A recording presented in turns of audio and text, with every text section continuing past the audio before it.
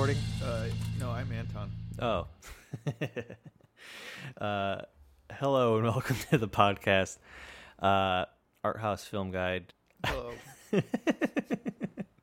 I don't know. That's not the new official title yet, but I'm trying it out. It's a good title. Should I drop the some guys? Are we some guys? Who are we? It's just All these some guy. questions. I guess we are just some guys. Anyways, hello and welcome. I'm Chris. And I'm Anton. And this week, oh boy, what do we got? We have the movie Frank. Yep. Anton, what's your first initial reaction? Just off the cuff, what's rolling off the top of your head after seeing this? You're stepping out of the theater, and then what's the comment you turn and say to Alyssa just after seeing it? I love you all. Okay. I really enjoyed this movie. More even now. I've seen it a bunch. I don't know why it's one of them comfort movies for me. I like to put it on every so often and just kind of hang out with it. It's kind of a low key hangout movie, and it's not really a hangout movie. I don't think anyone would really classify it as a hangout movie, but I think of it that way. Sure. But I just, I guess looking at it with a more critical lens this time and just noticing things. And not to just ask you whether you liked it or disliked it, but what's the impression you got from it? What's going through your head? I did like it. I think I've seen this before. Alyssa kept saying the whole time through, we've already watched this movie, and I was like, I don't think so. Maybe I fell asleep the first time I watched it. There was definitely a lot of scenes where I was like, yeah, I feel like I've seen this before, but I don't think I was paying attention the first time. This movie really kind of, I wouldn't say flew under the radar. I don't know if it's a well-known movie. It's not like a popular movie, really, but it's very hidden in the, like, early 2010s indie film world. Like, I feel like even kind of the look and feel of it really matches a lot of movies that came out around this time. And also it just gives you one of these, like, this vibe of, okay, here are a couple well-known actors in this quirky independent comedy that, had no problem probably getting into, like, Sundance or South by Southwest, and then, like, that's the trajectory of the movie. And, like, there's so many of those kinds of movies, and a lot of them I really don't like. I if I could call it a classification of a certain kind of indie movie, I kind of don't like those. But this one I really like. What else would you put in that category of ones? I just think it's a little. Like? What's that? What would you put in that category of ones around that time that you didn't like? This movie called The Lifeguard with Kristen Bell. Like, I feel like there were a lot of these, like... Oh, I was thinking Kristen Wiig, but still, I've never heard of that movie. It's like, there's these indie... It's like a kind of a somewhat big star will try to get into one of these, like, sub $5-10 million indie movies that kind of just have this trajectory of go to Sundance and then get picked up. And I don't think they really make these kind of movies anymore because that budget realm just kind of went to TV now. So, like, there's just a lot of movies at the time where, like, a somewhat famous actor will just kind of be plopped right into some indie drama or indie comedy. I would say probably the biggest example of this is, like, Little Miss Sunshine. Okay, that's what I was thinking. It's kind of like that's like the launching point of these kinds of movies. Yeah. It's really weird because, like, you probably ask someone else and they wouldn't really even consider this a genre or kind of category of movie. Garden State? I just think of it that way. Yeah, Garden State. Yeah, like, those are, like, early examples of ones. So that's how I kind of, like, looked at this movie. Okay. But, when I watch it, I just have a different relationship with it. But let's get into it. You want to go over your recap? Not really. No. Oh, all right. Just kidding. See you guys. End of the show. Sure. All right, Anton's recap. Okay. So this movie is interesting in that I feel like the middle was really muddy. So I might get events out of order and all of that compared to other movies where I feel like it's like really concrete, these steps. But it starts out with John, who's played by Domhnall Gleeson, I think. Mm-hmm. You may know him also from Star Wars, because this show is all about Star Wars, people. Yeah. So hold on. Even just, I don't even mean to just stop you right when you're getting started. I think there's a funny comparison between this movie and Patterson. They both very much deal with creativity. And two very different aspects, and both lead actors were villains in Star Wars. Ah. That has nothing No, to I do feel with like what you're catching up on is there's symbolism in life, and this is right. It's all connected. It is, and don't tell the deep state that we figured it out. But and both of these movies are somebody's name. You're right, Frank Patterson. You know what? We're gonna meet a guy named Frank Patterson one day, and we're just gonna. We might have to kill him. Yeah, we'll probably have to murder him. I'll keep my eyes out. So, John, main character, played by Domhnall Gleeson, is an aspiring musician who has a boring day job that I don't even know what his job is. He just office. Got it. I think, does he live with his parents still? Yeah, I think lives so. Because he's like running into home and yeah, he does some office job, and he plays keyboard. The movie starts out, he's walking down the street trying to, I assume, gather inspiration. So he's just observing things and putting it. You don't really know that, though, if you don't have any context. So it could just be like a weird guy talking to himself and singing songs. Yeah, he's singing songs about... That's true. Maybe I kind of assumed...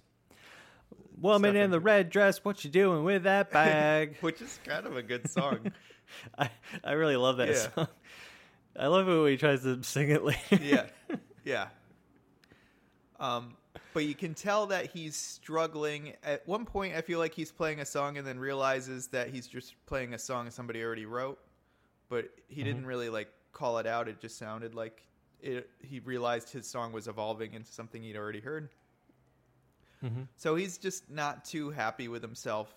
And one day he's at a diner and he hears the radio, and it's an interview with this band called, I don't know the name of the band. It's a bunch of consonants and stuff grouped together. And it sounds like there's arguing on the radio. Next thing we know, John is outside on the beach and he sees somebody running into the water. I assume trying to kill themselves and drown themselves in the water, and the police are trying to stop them. And it's the band from the radio. The band that was arguing. And apparently the person who ran out into the water is their keyboardist trying to kill himself. The police say he's going to be okay. John's on the beach, talks to the band's manager who's just watching, and the band's manager says, that's really going to hurt our show tonight because that was our keyboardist. John says, I know how to play keyboard. And the band manager says, do you know F, G, and E or something like that? C, D, or no, yeah, one of them was C. Okay. And John's like, yeah, I know that, which I assume is just like really basic, like just... Yeah. It's the ultimate story of rock and roll discovery. So John says, yeah, I could do that. And the band manager says, okay, show up at 9 tonight. And John's like, well, do we need to practice? He's like, just show up at 9 at this place. So John does this, and he goes out right on stage to the keyboards, and I think he's told to just play along. Mm-hmm. And moments later, a man wearing, I assume, some kind of, it looks like a bare body suit, but it's like thin, like it's got like it's a onesie that's all black, but it has like the belly of a animal on it. But that's probably not even the interesting thing. The interesting thing is he was wearing a giant paper mache head. So this guy with a giant paper mache head comes out, and they just start playing. And John's trying to like mix into it, and he's really enjoying it. And I think there was Frank starts singing, and it's like really crazy, wild music, and everybody's jiving really well together. And the other keyboardist or some other, I don't know what her role is, she gets electrocuted or shocked from her equipment and gets really angry and storms off the stage, and the show's over. Mm-hmm. And there's just a eyes locking between Frank and John. Oh, okay. Yes. So there's a lot of mystery around Frank, the guy with the giant paper mache head, who is the leader of the band and the lead singer. So John, meanwhile, is always tweeting and posting stuff on YouTube about his life. That's another big thing. He's very in touch with social media, and most of his tweets in the beginning are really boring, banal, garbage tweets about just like write music. But they feel really cringy now. But I guess if you're looking at the internet landscape of 2014, that's probably very of the times. Totally. It reminded me a lot more of like when I was interested in posting on these things. Like I wouldn't post. I mean, I haven't posted anything in a long time, but well, I feel like that's what people, when they first discovered Twitter, it's like, oh yeah. So I just type in like, hey, having a coffee. Yeah. Yep. Because like no one knew what to do with it. Exactly. Now we all know how to like ruin each other's lives with it, so it's a lot more juicier. Yeah. This movie is probably a pretty neat slice of time for that period of. Yeah, definitely. It'll be cool in 30 years when people look back and watch it. And yeah, I think we could even talk later about this, but it's really the like you're mixing really two, even just different times of how creative people work and do things, and then also show themselves to other people. It's like kind of right at the time when you're kind of mixing the old world and the new. Yeah, for sure. Because this, like, around this period, like, the internet really changed music dramatically. So this is a neat transition point to see a movie during that transition. Mm-hmm. So John goes home. Despite the catastrophe of the show, they barely got into even the first song. He really enjoyed the experience, and I don't remember how it happens, but the band manager, whose name is Don, I believe, says, "Do you want to come help us record an album? The keyboardist is out." Mm-hmm. And John's like, yes. And he quits his job. And well, not entirely at first. I think he just thinks he's going to be gone for a few days. Yes. Because there's that whole argument. Yep. Oh, I forgot to tell work. I'm supposed to be back. Okay. So that's how it happened. So they get in the van and they go to this remote place in the woods. This whole movie so far is set in England, though John is the only British person. There's 2 French people in the band, and then Clara and Frank, who are, I assume, American based on their accents. Mm-hmm. And Don, who sounds American as well, who's the band manager. So John, the main character, rides out with them, and he sees where they're recording and how remote it is, and he's like, whoa, what's going on here? How long are we going to be here? And Don shows him to where he's staying and says, we're going to be here until we're done with the album. And not a lot of information has been given to John. It's very mysterious. Everything about this is really... You kind of walk through the whole movie like that. Yeah. Yes. Which that's part of the allure of it. Like, I think it's like kind of like you are really in John's shoes. Yes, and I think I forgot about this part, but he alludes to it when the van's about to pick him up to take him out there. He tweets about like through the looking glass, like, this is my weird adventure I'm about to go on. It's I mean, it's your classic getting swept off onto an adventure story. Yes. But the adventure is just very depressing. And for John, he's really looking for inspiration. He wants to be a musician, but he lacks that like spark, and he thinks he's finding it with this group. So he's kind of looking to get that out of them. So the band is out in this cabin in the middle of nowhere, and now it kind of cuts to kind of somewhat of a montage with narration from John. Would you call this the middle, like the whole time spent recording the album? Yes, everything in the cabin is just kind of a muddled mess of things that happened but don't really... It's a long portion of the movie, though. It's a very long portion. But a lot actually happens. It does. And there's a lot to take in there, which it would be great to chat through. But, like, I think if we're, like, looking at it as, like, oh, this is the portion of the movie that's really changing the main character, like, it is. Like, it's exhausting. Mm-hmm. It's, like, mentally straining, but it's also like, oh, how do you portray that on screen? And I think they kind of do a good job of this idea of like locking yourself away at a cabin to record the ultimate album. Yeah. I think what was missing is just like some concrete arcs that happened during this. It's a lot of just like occurrences, but maybe there are concrete arcs now that when we talk. Well, there's the manager. Yep. Yeah. So to get to that, John gets there. He's real excited. He doesn't seem too fazed by the fact that no one seems to like him or want to talk to him. He's constantly in the background. People ignore him. It seems like they treat him very poorly, but he just wants to be there, so he doesn't care. Clara is just generally disgusted by him and doesn't want him around and thinks he's a fraud, I would say, and no. Yeah. Well, I think that could be really highlighted too, like the moment where he tells Frank, he's like, "Oh yeah, I write music too," and Claire's like, "Oh, share your music with us right now." Yeah. And it's like this, like really, it's kind of just.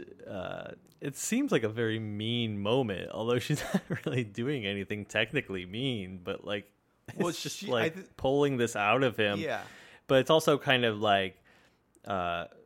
Kind of a sad moment for John because he's like, this is, I think, the moment that defines really his character through the whole movie of like this kind of idealism and this like delusional likeness of him, of like how he looks at music, and then she's just like, oh, play a song, and he just has a complete meltdown. And interesting.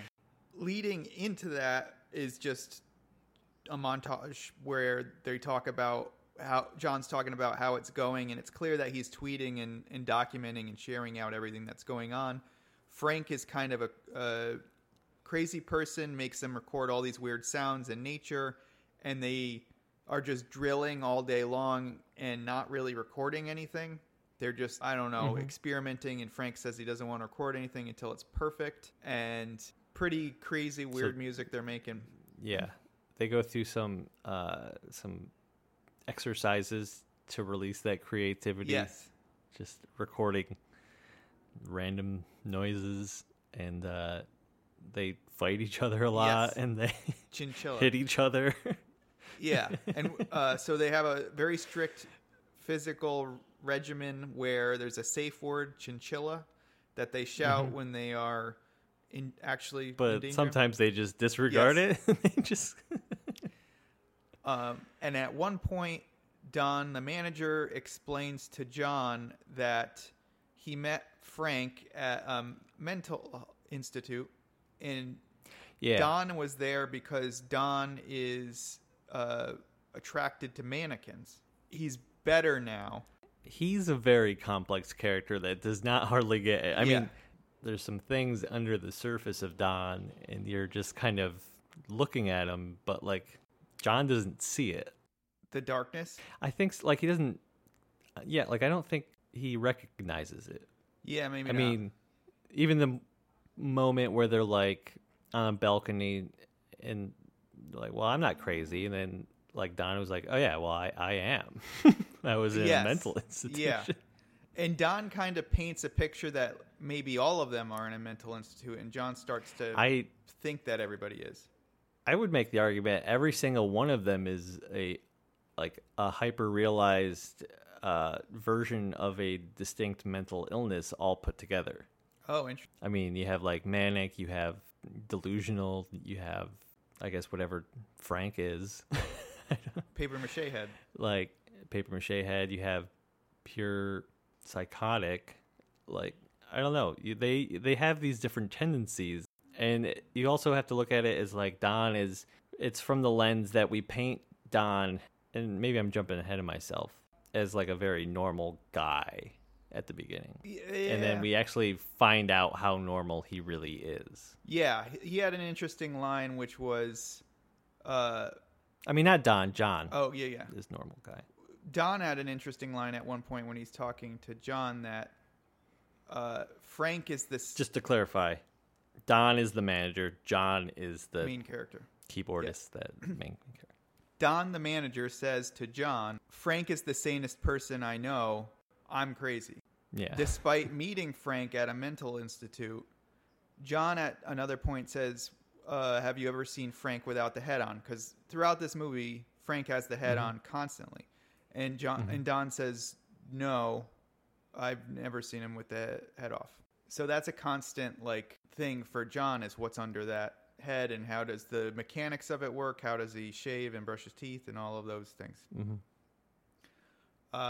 So they're recording music. Clara continues to not really like John at all, think he's a fraud. And like you said, there's that scene where she asks him to play music, and it's clear that he really doesn't have any songs to play. And at one point he plays songs that already exist, like classical music, after telling Frank that he's a songwriter too.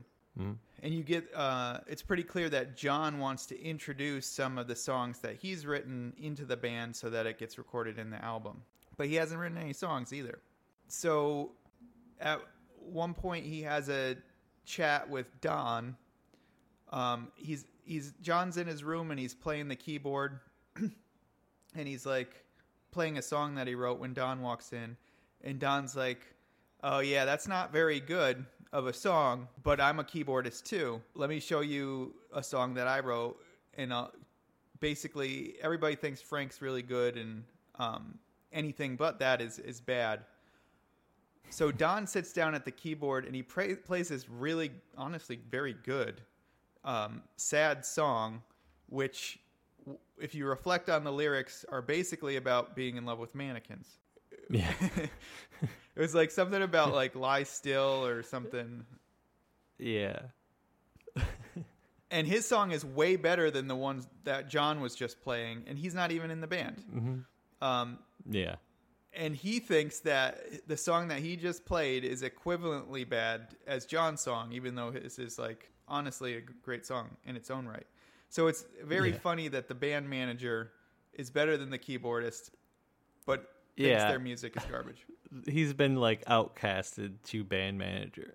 And like I feel like the keyboardist position in the band is just like expendable. Yeah, similar to Spinal Tap and the drummer maybe. Yeah. So yeah, Don is really interesting in that regard. I don't remember the order of events, but there's this hot tub scene and then Don kills himself. I don't remember what happened first. I think hot tub, then Don kills himself. Okay. But yeah, right. It all kind of blurs. Yeah, the Don killing himself by they think Frank has killed himself because he's wearing Frank's head, and then they pull him down, and then Frank walks in, and then they take the helmet off, and which is funny. That because they give him a Viking funeral. Well, they give him a Viking funeral, but you find out through the movie that Frank has more than one head. Yeah. Well, you found that earlier because John had went into the bathroom and saw the head off and thought that his head wasn't on, but then he was wearing another one. Yeah, he's in the shower wearing a head with a plastic bag around it. Yeah. So if hot tub is first, John's outside in the hot tub and Clara comes out, and Clara's just always been in the background, kind of just hating on John, staring at him angrily from different scenes, and in general doesn't seem like she really wants to be there, but she very much respects Frank. Yeah.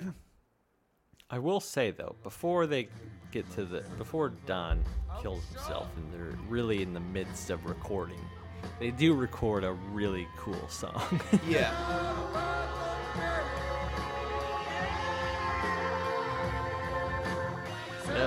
It's a really cool jam. I listen to it on Spotify every now and then. All the songs in this movie are really great. Yeah. Except for the ones John wrote. They're not that good. Other than pretty much. Lady with a Bag. Well, I like Lady with a Bag. Lady with a Bag's pretty good. Red coat, what you doing with that bag? Lady in the blue coat. So John, main character's in the hot tub. Clara comes up and is real angry and trying to hurt John in the hot tub or yell at him or something. And John stands up and he's naked. And Clara sees that he's naked and then immediately jumps on him, and they're having like pretty violent sex in the hot tub, I guess. Mm-hmm. Yeah. And or passionate. Passionate. I mean, it seems like violent. It seems like she doesn't care that he's there in a way. It's just kind of like trying to drown him or push his head away. And then they're both in the hot tub smoking, and John's like John says, "Oh man, this could be tough to tell the band that we're in a relationship now." And she's like, "We're not in a relationship. You disgust me." And classic Clara. Yeah. So I don't understand much about that and what that symbolizes or means or anything. I don't know if it does. I think it's just Clara being Clara. Mm-hmm. I mean, think about it. They have sex, and then later in the movie, she stabs him. Yes. Yep. So, like, if you're looking at it as like aggressive act, I don't think it's any different for her character to have done that than what she does later. I don't know. Yeah. Maybe she just follows whatever she wants. Maybe to do. It depends on how you look at sex and what it's used for, or how aggressive can it be, or I don't know. Yeah. That's a whole I don't know. Book of what's the phrase? Whole bag of worms? Can? Is that phrase? Can of worms? Whole can of worms. Yeah. Yeah. Which is like I don't know. Worms in a can sounds dangerous for the worms. Yeah. Well, they record the album. Don is dead. Do they record the album this whole time? I think they do, right? They recorded some. Yeah. They record at least that song. Yeah, I got the... They don't really show. I got the impression that they were still kind of a mess months in, and John signs them up for South by Southwest. Yeah. Well, because the whole time they're recording, or trying to record, he was subtly growing an audience of people interested in hearing this. Yeah. And then it goes into South by Southwest reaching out. Yep. And then that's kind of the third act is pretty much all in Austin. Yeah. Before we jump into that, I want to make something really clear that I want to touch on later, which is sure. John really wants to be famous. Yeah. And Clara doesn't want anything to do with that. She just wants to make creative, great music. Yeah. With Frank. Frank seems to just want to he wants to make good music, but he also really wants to be famous as well. He wants to get the music to the people. And when John tells him that people like his music, Frank's like, really? That's wonderful. And he listens to John a lot because John seems to be that connection maybe to getting a large audience. Yeah. Which I want to talk a lot about because I feel like there's something there. All right, let's run through the remainder of the movie and get into it. Sure. Last part of the movie, they go to South by Southwest. the two people who like kind of run it, or 2 of the people that run it, or event coordinators. Yeah. Or whoever. They are fans of the band, and because from what they saw on YouTube and Twitter and all of that, and they're out to lunch at a diner with the band, the event coordinators, and John's like, I mean, everybody's going to love us here, right? Like, we had 23,000 followers on YouTube, and the event coordinators are like, well, we know you guys, but like, nobody, 23,000, there'll probably be like one person there who knows you. 23,000 is not a lot of views for the YouTube. If you're like at 500,000, maybe you're going to start to get a better chance of somebody showing up. And that really hits Frank, because he thought that the amount of views they had was a lot and that they were really becoming big, when really they're not. And then the band starts to think, wow, we are maybe set up for failure here. And none of the band really wants to be there. Only Frank and John want to be there. At one point, Frank gets nervous and runs out into Allie, and John and Clara are chasing after him or something. And when John gets up to him, they get in an argument. John and Clara get in an argument, and Clara jumps up and pulls a knife out, and John says, "Chinchilla, chinchilla," and he's got his phone out to record it, and she stabs him and runs away. And there was apparently an undercover cop right there, or something, and he arrests her. And now she's arrested. The other 2 French people in the band don't want to be there. Don's killed himself. Oh, and they try to, on the way to South by Southwest, they are riding in the van and in the desert, and they pull out a can of what you think are Don's ashes after they gave him the Viking funeral. And Frank says all this wonderful stuff and is like throwing the ashes out. But it appears that they got the wrong can. This is a can of just like, I don't know, some kind of drink mix. And they don't have Don's ashes at all. And they just basically said all this nice stuff about a can of drink mix. So that was kind of like maybe a symbol of things are starting to fall apart or something. Yeah. South by Southwest, the band breaks apart. The French people don't want to be in the band anymore. Everybody's mad at John and thinks that he ruined the band. But Frank really does want to be famous. So it's just Frank and John. They're going to do an unplugged session where it's just the 2 of them doing like low-key versions of their songs. They go out on stage, and Frank kind of like shuts down a little bit, and he's wearing this dress with makeup on his head. Well, he ends up completely shutting down. Yeah. So John... This is... Yeah. Wait, you went over the stabbing, right? Yep. Chinchilla, and she stabs him, so the band's broken up, and she's in prison and all that. So Frank shuts down on stage, so John starts singing this dumb song he made during the recording session called La La La. And he's like real excited and like very image focused. Yeah. And then Frank just collapses. Well, because indie pop is taking over South by Southwest. Yes. They got to be likable. Exactly. Oh, I forgot that whole part. The song? Well, yeah. Frank's song. So which is pretty John good. starts convincing him that the sound of the band is actually not good. So everything they've done is effectively thrown out, and that they need to make a likable song very quickly. And Frank writes what he thinks is his most likable song, and it's very bad and just confusing. And he's starting to fall apart at the seams. You can tell Frank is. And they go on stage. So they play John's really basic crap song, La La, and Frank collapses. And because the music's shit. Yeah, Frank collapses and says the music is shit. And I like how it like has a physical effect on him. Like the music is so bad, he's like breaking down physically. Yeah.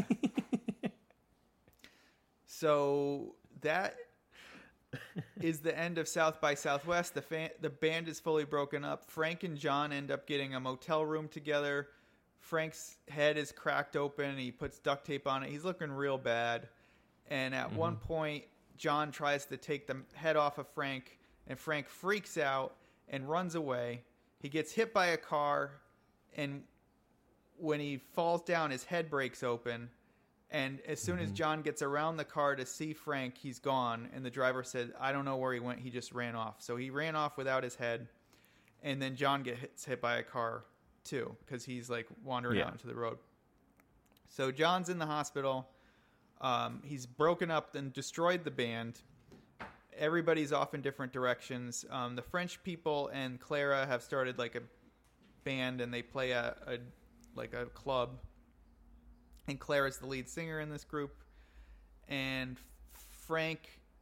John reaches out on Twitter and says, does anyone know where Frank is? Anyone at all? Please let me know. He follows some leads. There's a bunch of people that think it's a hoax, and it's just shows you all the trolls online that are saying, like, I know where he is. But eventually somebody sends him a direct message, which is just a street address or a Google Maps location in Bluff, Kansas, which is where Frank is from. Also, there's an undercurrent throughout this whole thing that John wants to have trauma. He feels like that the reason these people are all talented is because they're crazy. And because John is crazy and Clara's crazy and Frank's crazy, he thinks that he needs to have trauma himself to tap his creative juices and whatever. So he goes to Bluff, Kansas, thinking he's going to see maybe like what led to Frank being Frank. And he ends up at Frank's parents' house, and he meets Frank, and he meets the parents and finds out that Frank had a very similar upbringing to him. He had just a normal parents, but Frank was always weird, and he wanted to make a paper mache head from like when he was like 12, and his dad pandered to it and said later he found out he wasn't supposed to do that. That's not a good idea, which is interesting. And they say, oh, Frank was just always musical. The head is just a separate thing. It's not why he's musical.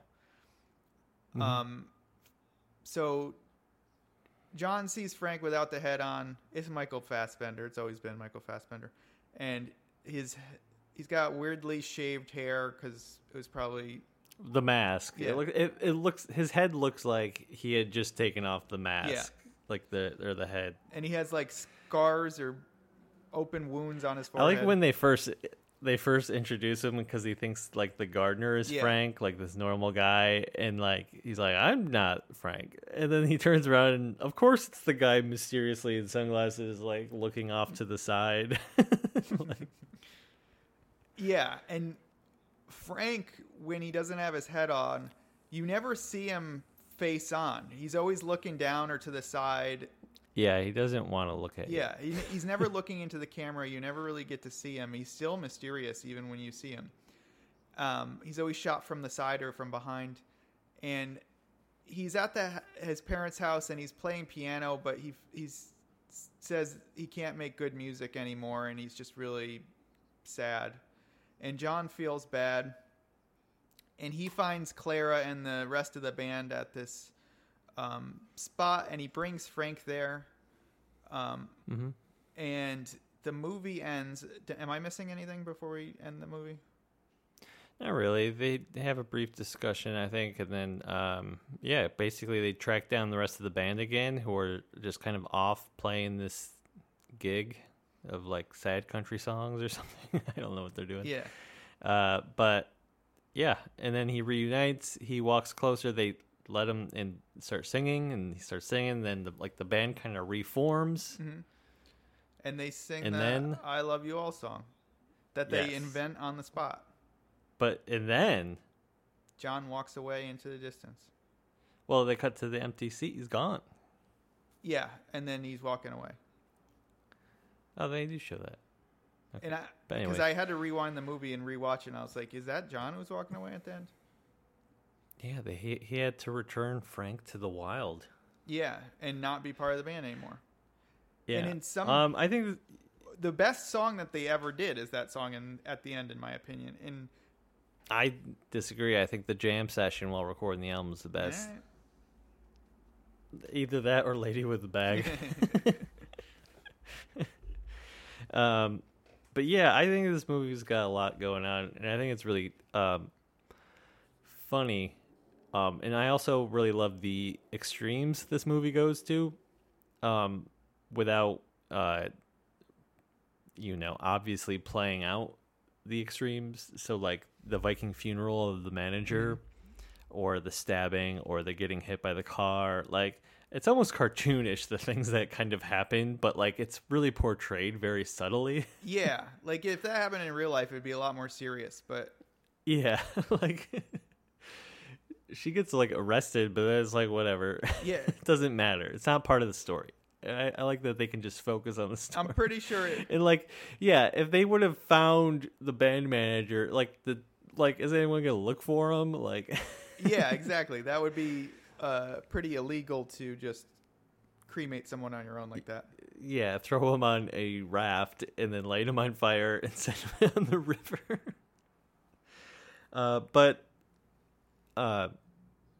So, I mean, I guess background for this movie, it was based off of a newspaper article and then I believe a book by John Ronson. Oh, weird.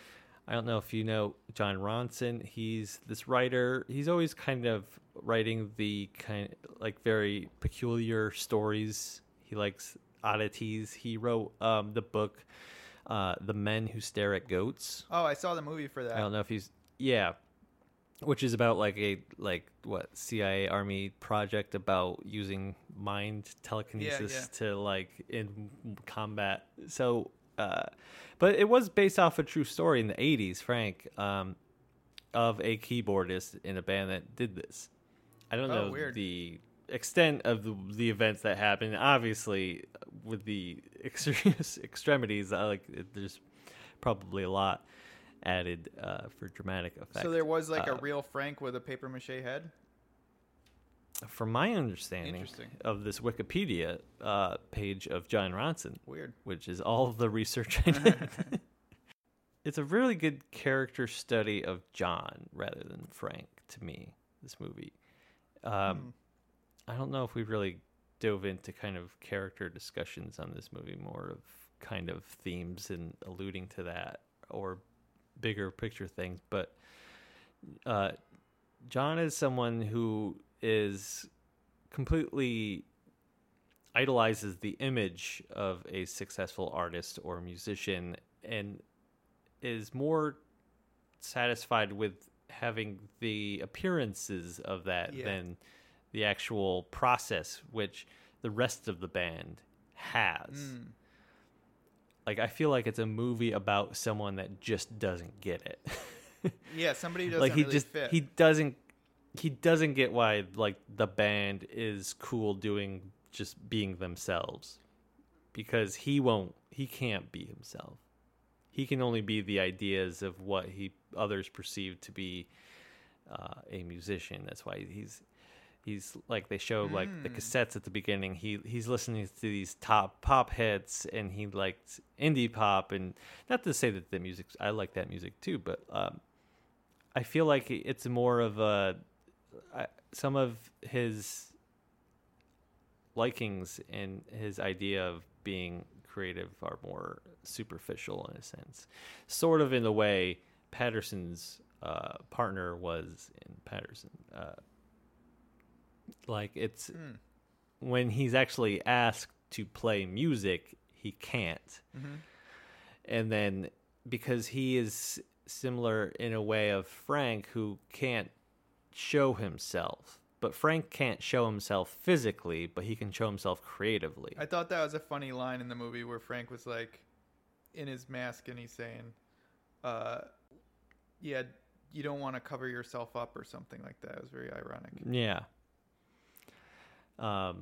So John was never on a quest to be a creative musician. He was on the quest to be a likable musician. It's kind of what we see on social media to begin with, is these images of success and what that is. Like, what does it actually mean to actually create something that is genuinely you? Yeah. And I think John's arc is to see that and then realize that he has to reunite Frank with the band so they can actually do that. So what happens to John at the end? Does he finally get it? I think he can get it to be himself. like he can still go home and make pop songs, but like I think he can't, do it in the aspect of what his opportunity was. Do you think that John was very important to the band? Like at the end of this movie, I get the feeling that this No. I feel like he was a virus that went in and infected the band, Yeah. and then eventually their own immune system to him kind of Got it out. kicked in, and That's a very good way of looking at it. he possibly. I mean, he was the one who reunites them at the end, though. But I feel like they're a better band at the end when Frank has the mask off. I mean, there's not as much shown. It could be, but yeah, you're right. Like maybe it opened up a whole new wave of like what they can now be after this kind of purging of the negative aspects of themselves. If we look at the band as one entity, What? I know Clara plays the theremin, but it seems interesting to have a band where you have a theremin player and a keyboardist. Yeah, I don't know. Maybe if they're doing kind of psychedelic rock, I could see it.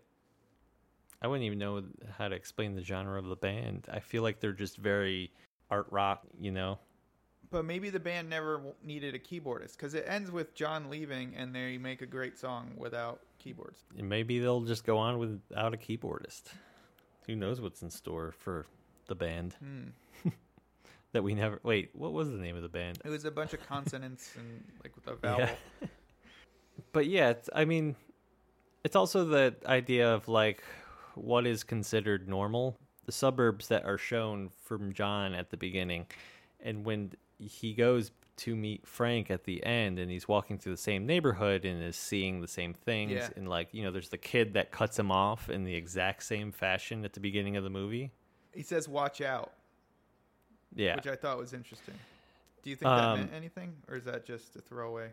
I don't know, but I feel like it was kind of a perfect loop around of when he first saw Frank and first watched this band.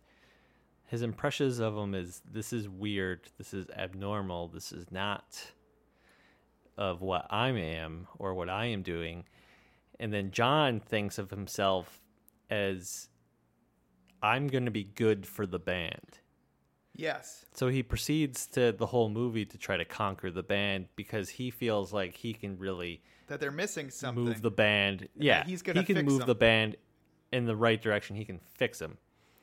And then by the end, they were never any different than he was. He just realized he just wasn't them. Yeah. I feel like it's just a really good.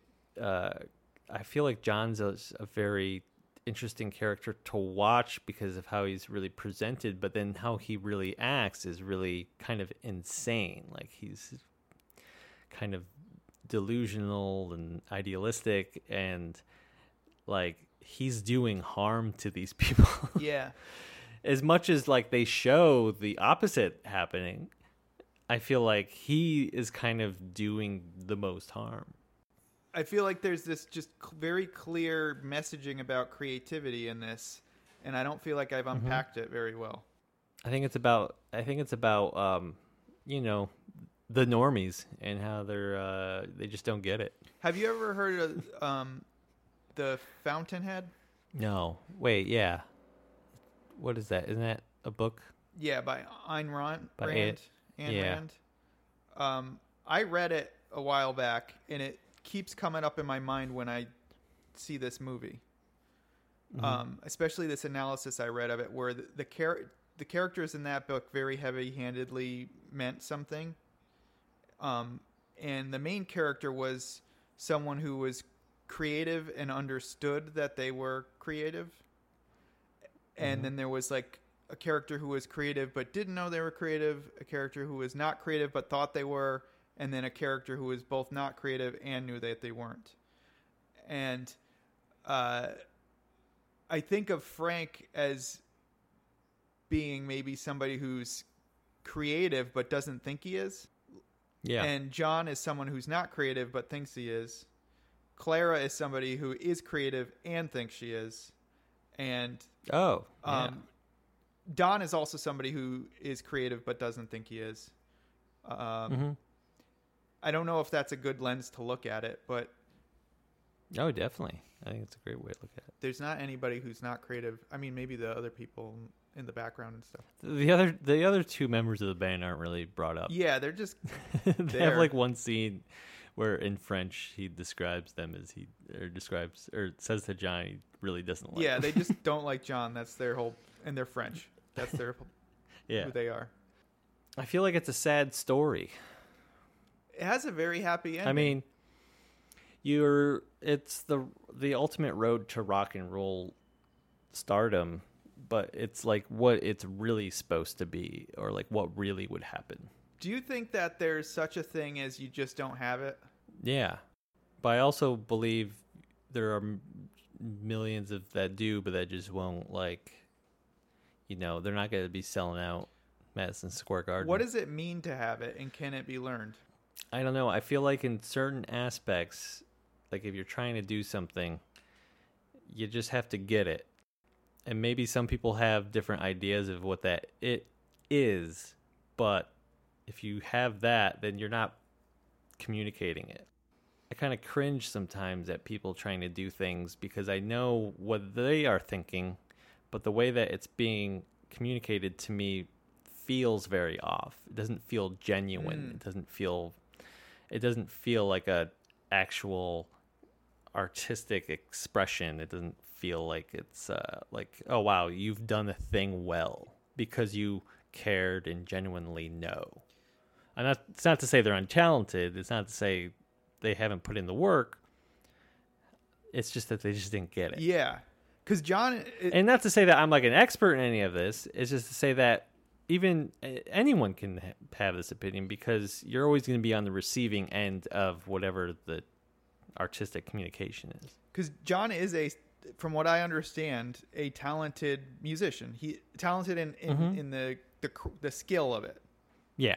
not in maybe the creative piece, which is really interesting because like when you just said that, it reminded me of the court case about like how do you know if something's pornography or whatever, and it's Right. just like you know it when you see it. And I feel like that's true of like art. Like I couldn't tell you why John's songs are bad compared to the songs Frank does. Right. It's just like you know it, and that's where I feel like there's that analog between getting it and not getting it. And it's got me thinking about in my own life. There's things I feel like I do get, and things I don't think I'll ever get. So I play Counter-Strike once a week with my friends, and I am terrible at Counter-Strike. I've been playing it for like 5 years. I'm still at the bottom of the ranks. You'll never get it. How to do And it you well just does don't not get it. click for me. I will never get it. And people can tell me drills and stuff, and I'd probably do the drills, but I'm never going to be like intrinsically able to like think like you need to play that game well. Whereas my two friends, it's like in their DNA, they're like natural born hunters, and they know Right. how to think like where the prey is and how to approach things. I mean, it doesn't even have to be a creative thing. It could just be a understanding of something, or or it could even be a personal thing, like how people treat other people in personal relationships. I think there's just any aspect you can kind of be like, I just will never get how to do that. Like for me, I go to the coffee shop every morning, and I go there enough they know my name, and I am the coldest person. You'll never Like, know how to just casually just talk back, say a funny Yeah. thing. Like I'm not gonna come up and like pat somebody on the back and be like, "How's it been going?" Because we'll run They through my let head. It's like, anybody in here, don't they? yeah, I can't do that. Because what goes through my head is like, how long am I opening a door to a conversation that they don't want to have, that I don't maybe want to have, and it's overthink just like, it too. Yeah, Yeah. I totally hear that.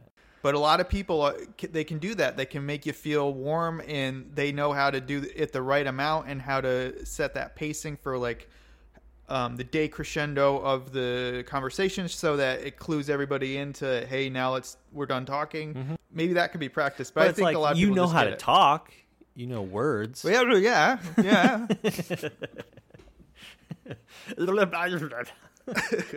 I mean, the same way. John knows how to play piano. He has a history. He's got an understanding.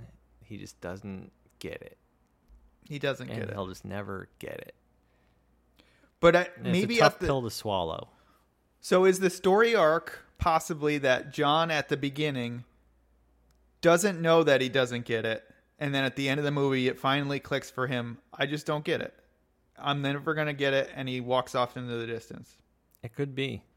And maybe sees the damage that he had done. I mean, even looking at it, like, he still accomplished his dream. It wasn't, like, exactly what he wanted, but, like, he got to get discovered and go play in front of the biggest audience of his life. That's a really great point. It just didn't work out like everything he idolized and had built up in his mind. He used them to check all the boxes he had Yeah. for the rock and roll lifestyle. Yeah. And he got what he wanted, you're right. And then he left the band maybe stronger than they were before because of the hardships they went through, but he put them back into where they were Yeah. after he got what he wanted and used them as a parasite. Maybe that's a metaphor for a lot of these uncreative people that go and work with bands, like the business side of things. That Yeah, that's true. maybe John's the metaphor for that need to get an audience and the business and all the ugly parts of music, when really music is music. Yeah. I would totally agree with that. Looking, All right, now I feel really All great right. and bubbly and everything after chatting. that was a good talk. All right. Well, do I get a point? You get a point. Well, reiterate what you... To be honest, I think you gave me uncovered. more on this movie than I gave you. So. Well, what were the things that you were bringing up? I was just talking. I just thought the biggest thing about this movie was John just doesn't get it. Well, that's a point. All That's right. I'll take your you points. You spurred that discussion, and that's maybe the biggest thing in this. Patterson gets it. John doesn't get it, Patterson gets it. which is funny because in the Star Wars movie, Kylo Ren gets it, but the character that Domhnall Gleeson plays doesn't get it. I think it's because he can play this kind of superficial veneer kind of character really well. Wow, he does that in every movie. He does that in Ex Machina too. Yeah, he's not like He doesn't get it. he's sociably personal. Like he's like, hey, if you need someone to like as an example of a nice guy, hey, Domhnall Gleeson, get in here. That's a really hard to portray well, and he Yeah. does it You know, masterfully. yeah. I guess it's some people get it, some people don't. All right, next week's movie. Yeah. All right. This is a game time decision. I have two options, but I'm like, do I want to like ruin his evening or do I want to like give him a laugh? And I can't decide on whether or not I want to ruin your evening or give you a laugh. So I'm gonna let you choose. I think I need a laugh this Laugh it is. yeah. All right. Well, it's it's Pride Month. There's some good queer cinema. Interesting. I think queer cinema doesn't really get talked as much about on like movie video essays and that like podcasts. And also I just think this is a really funny movie. That's a clue. It stars an actress who was in American Pie and Orange is the New Black.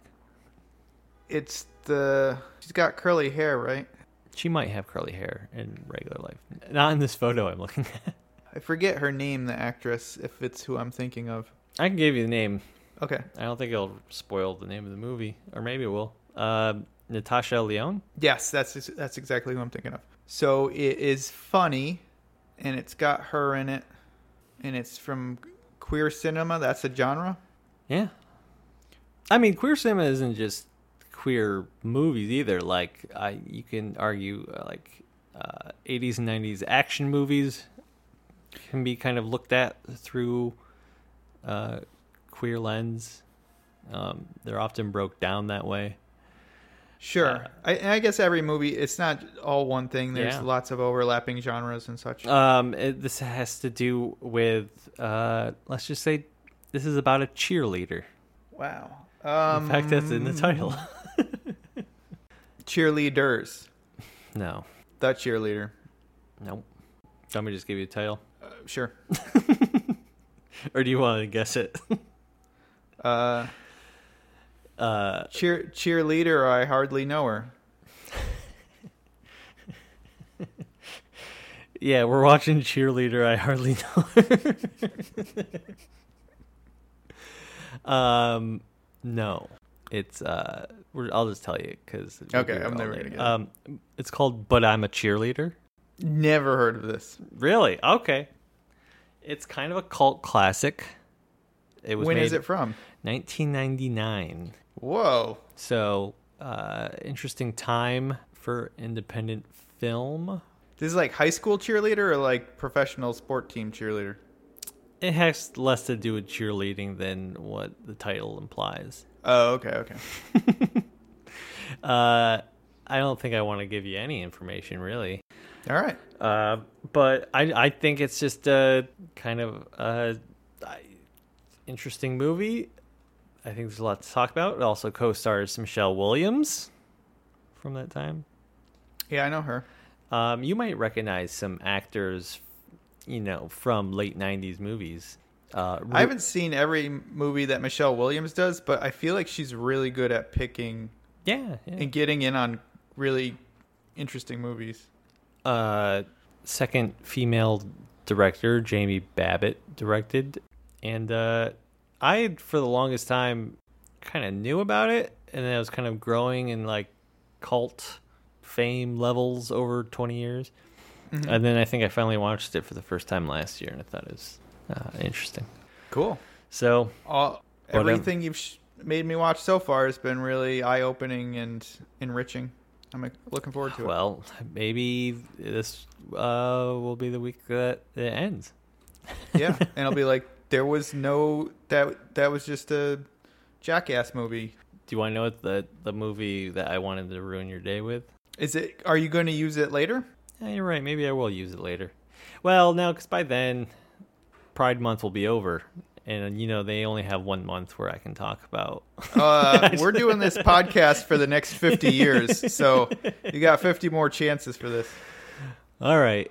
I'll save it.